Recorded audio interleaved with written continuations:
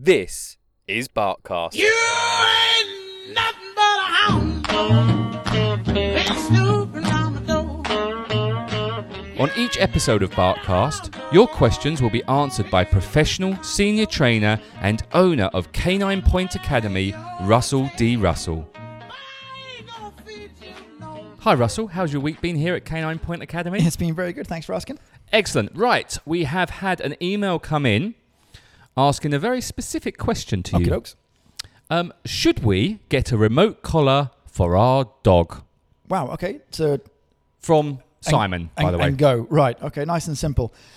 Remote collars, a.k.a. electric collars, a.k.a. shock collars. Well, that's what I was going to ask you first of all. What is a remote collar? It's essentially a two-part transmitter and receiver. Think walkie-talkies.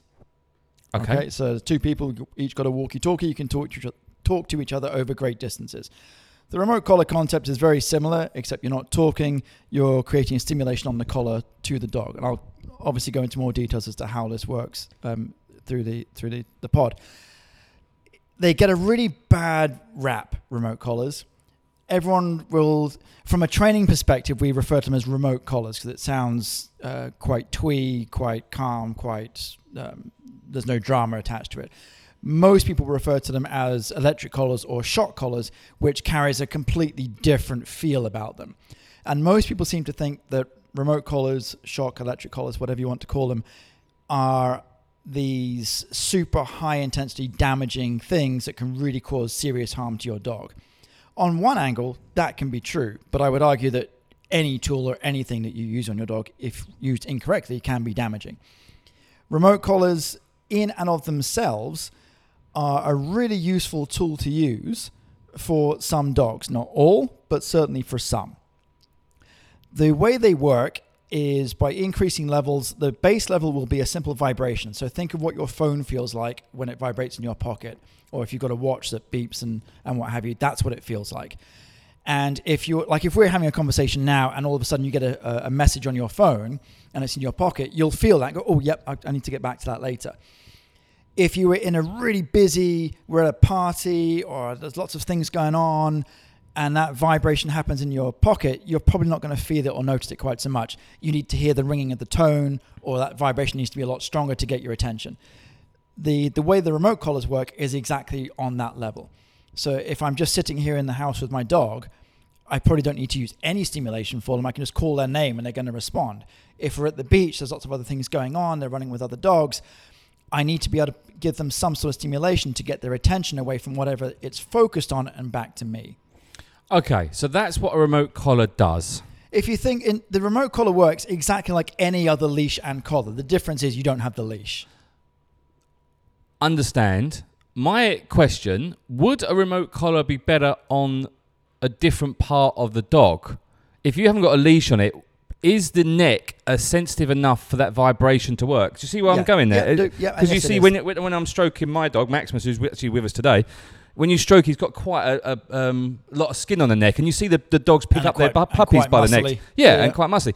But you feel his arms, and you can feel, his legs, because dogs don't have arms, do they? You feel his legs, and they aren't so, there's more sensitivity there. So it's part of the thing for having it on the neck. It is quite sensitive, and bearing in mind, there's a lot of muscle and also a lot of fur with a lot of particularly thick, long-haired dogs. I mean, Maximus is the short-haired dog, but even so, like a German Shepherd or some big woolly dog's got a lot of fur to kind of get through.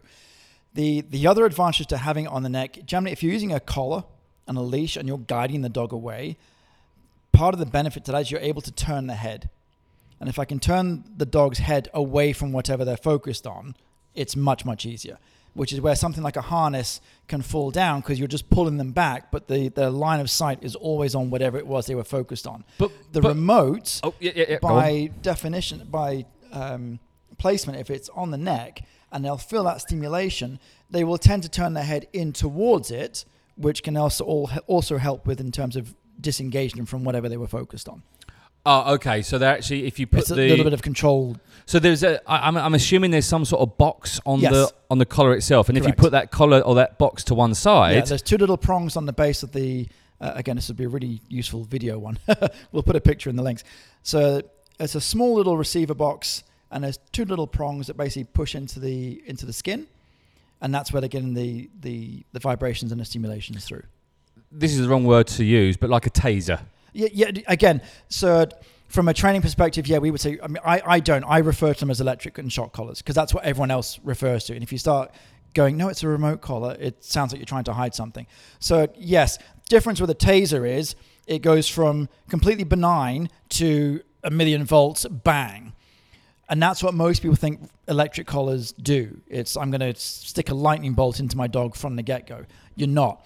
You start off at a base level vibration, and you have, think of the better example would be static shocks. Like you reach for your car handle and you get a little snap. It's that kind of thing, but you can control the levels of it. But also, and I'll go back and brought up the word taser. I shouldn't have brought up the word taser. Yeah, I know. It was my fault.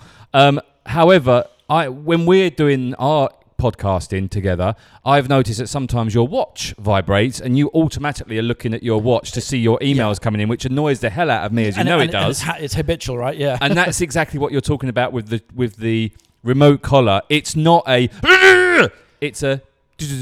What's going on there? I'll have a quick look at that email, which you correct. Turn it and off. we're sitting comfortably and calmly here, just the two of us having a little chat. So I will notice these things. If we were out playing football or we're out at a party somewhere, I'm less likely to notice it because my focus and my attention is elsewhere, and that gentle little vibrate on the wrist just isn't enough to really garner my attention quite so much. And I just like to say, listener, I am playing devil's advocate on this, so this is just for a change. Yeah, just for a change. Okay, so when should, and it's Simon here, and we've got no information about the dog or age or anything like just that. Whether to use it or not. Yeah. Okay. So over the last 10 years here in Phuket, I've probably used maybe 5 or 6 remote collars for different dogs, if that. It's definitely not more than that. It's probably actually less. I tend to work, and again, the ones I would tend to use it for, we kind of look at what's rewarding for the dog. Most dogs like a ball, they like treats, they like engagement, they like to be with us, they like to work with us. So, and I can utilize a lot of that to show the dog, hey, coming back to me is super rewarding, and there's other benefits to it, like you get to go and play again. You'll sometimes get dogs that their primary focus, their primary reward is just to run. It's just to go. I need that outlet. I need to express. The upside with doing a lot of long line leash work, and I remember doing this with you and Maximus way at the beginning, the benefit of it is it takes a lot longer to do, which means you're investing more time into the dog. Investing more time means you're creating more of a bond. Where the remote collar has an immediate upside and downside combined together is it expedites the training process, because I can very quickly get a dog be brilliantly effective on recall with a remote collar in a very short space of time, which a lot of owners like because they don't want to spend the time getting the dog to that point. And I can argue that's both a good and a bad thing, because I would rather people spend the time working with their dog to get a natural recall versus one that we're reliant purely on it being mechanical. It's not to say that there isn't a place for remote collars. There absolutely is. In terms of, but they can shock dogs and they can hurt dogs. Yeah, of course they can. If you use it incorrectly, they can do some serious damage. So let's touch on that point. Yep. With hurting dogs or shocking dogs. I mean, how much of these, and I know I mentioned taser before, but how much shock are we talking about here? I can't give you an exact sort of voltage, but it's not difficult to find out. I can Google it for you. The levels on the ones I use go from 0 to 127. The 0 being a baseline vibrate, and the 127 being quite a strong shock. And in terms of shock, it's not like a bolt of lightning that's struck you and burnt you to a crisp. The way I like to explain it to people is, if you're in a room, you don't see me come in, and I walk up behind and go, boo, that shocks you, right? It's like, oh, I got a shock from that. But it didn't physically hurt you. It wasn't direct pain associated with it. And shock collars work on a similar concept. The static electric shock that you get off your car or surfaces every now and again is a better example. It's shocking because it shocks you, but it's not like, oh my God, I'm going to die. My hand's about to explode or something like that. Obviously, the higher you go in the levels, the stronger the stimulation. The stronger that static shock that you're going to feel. The difference then becomes when and why am I using different levels? If, again, we're sitting here, everything's calm and quiet, a gentle vibrate, you know what it's like sometimes you're just daydreaming, you're off with the fairies and someone's saying, hey, Jay, and you just don't hear it. And they go, oi! And that's, or I'll tap you on the shoulder. And that's, oh, sorry, yeah, what was that? That's my baseline. If my dog is in serious drive mode, chasing chickens or chasing other dogs or cats and running towards high-level traffic, but just seriously engaged and focused on something specific, that, hey, buddy, little tap on the shoulder isn't going to work. I'm going to have to escalate up the levels.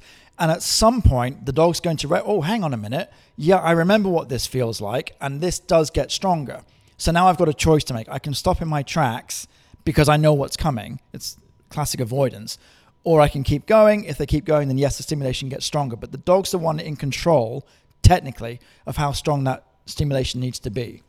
And so using a remote collar, there's definitely some training involved in here, 100%. isn't there? Because it's not as though... It's not something you just... And I've seen trainers that do this, and this is where remotes get a bad rap. Oh, it's an easy way to expedite and teach my dog to come back. But if the dog doesn't know what that stimulation means, it's and I've seen this done, it's really horrible and it's really unfair. What I would do is I would teach the dog the basic foundation of recall on leash. I can guide them back into me with the leash. So once they start to understand that process, I then pair it with the remote. So I can apply a low-level stimulation, high enough that the dog can register it, but low enough that the dog's, I don't want them screaming in pain, and I can then guide them to me. So showing them coming to me makes this go away. So you would use the remote collar with a long leash as part of the training method. Part of the training process, yes. So then you would give them a little bit of a little vibrate, yep. Let's say a little shock, and then you give them a little tug on the lead, and then just or the long gently lead. guide them back in, so I can show you that little stimulation that you're feeling, and you want it to be enough that the dog sort of pricks its ears up and goes, hang on a minute, that's new, what's all that about? And then guide them back to me to say, coming back to me, that's how you turn that off. And then you just rinse and repeat that as a process, and I go, oh, when you say, Rover, come here, and I feel this stimulation, I, as the dog, can control this. I can turn this off by coming back to you. Would you say that a remote collar is the first collar you should go for? Absolutely not. 100% not. And I think we have talked about collars before. I think it's episode 6. Yeah, we did, and we went through sort of all the different types that you can get. There's, if you're assuming, and again, Simon didn't give us the details, if I was starting, for example, with a puppy or a very young dog, absolutely not. I would start with a flat collar or a slip leash and build from there. Where remotes tend to come into that immediate use is if we're in a particular situation with a family and we need immediate change, or the dog has to be rehomed, and or we've adopted a street dog or adopted a shelter dog, slightly older dog that has a propensity to run away and or just likes to run and needs to be able to have that outlet, then a remote collar can be a useful tool, because you're immediately giving the dog what it wants, freedom and the ability to express, with you having the ability to call it back. I think you've summarised it there pretty well. I like to think so. But to caveat Simon, yes, I would say yes, they can be a good tool. I do believe in using them like anything properly. I'd rather start at the other end first and work my way up. And obviously, I'd like to see the dog before I made any judgment on it. Cool. Thanks, Russ. Thanks very much. Cheers. If you're looking for professional training or somewhere to board your dog, either short or long term, then check out Canine Point Academy. That's caninepointacademy.com, or go to Facebook and search Canine Point Academy.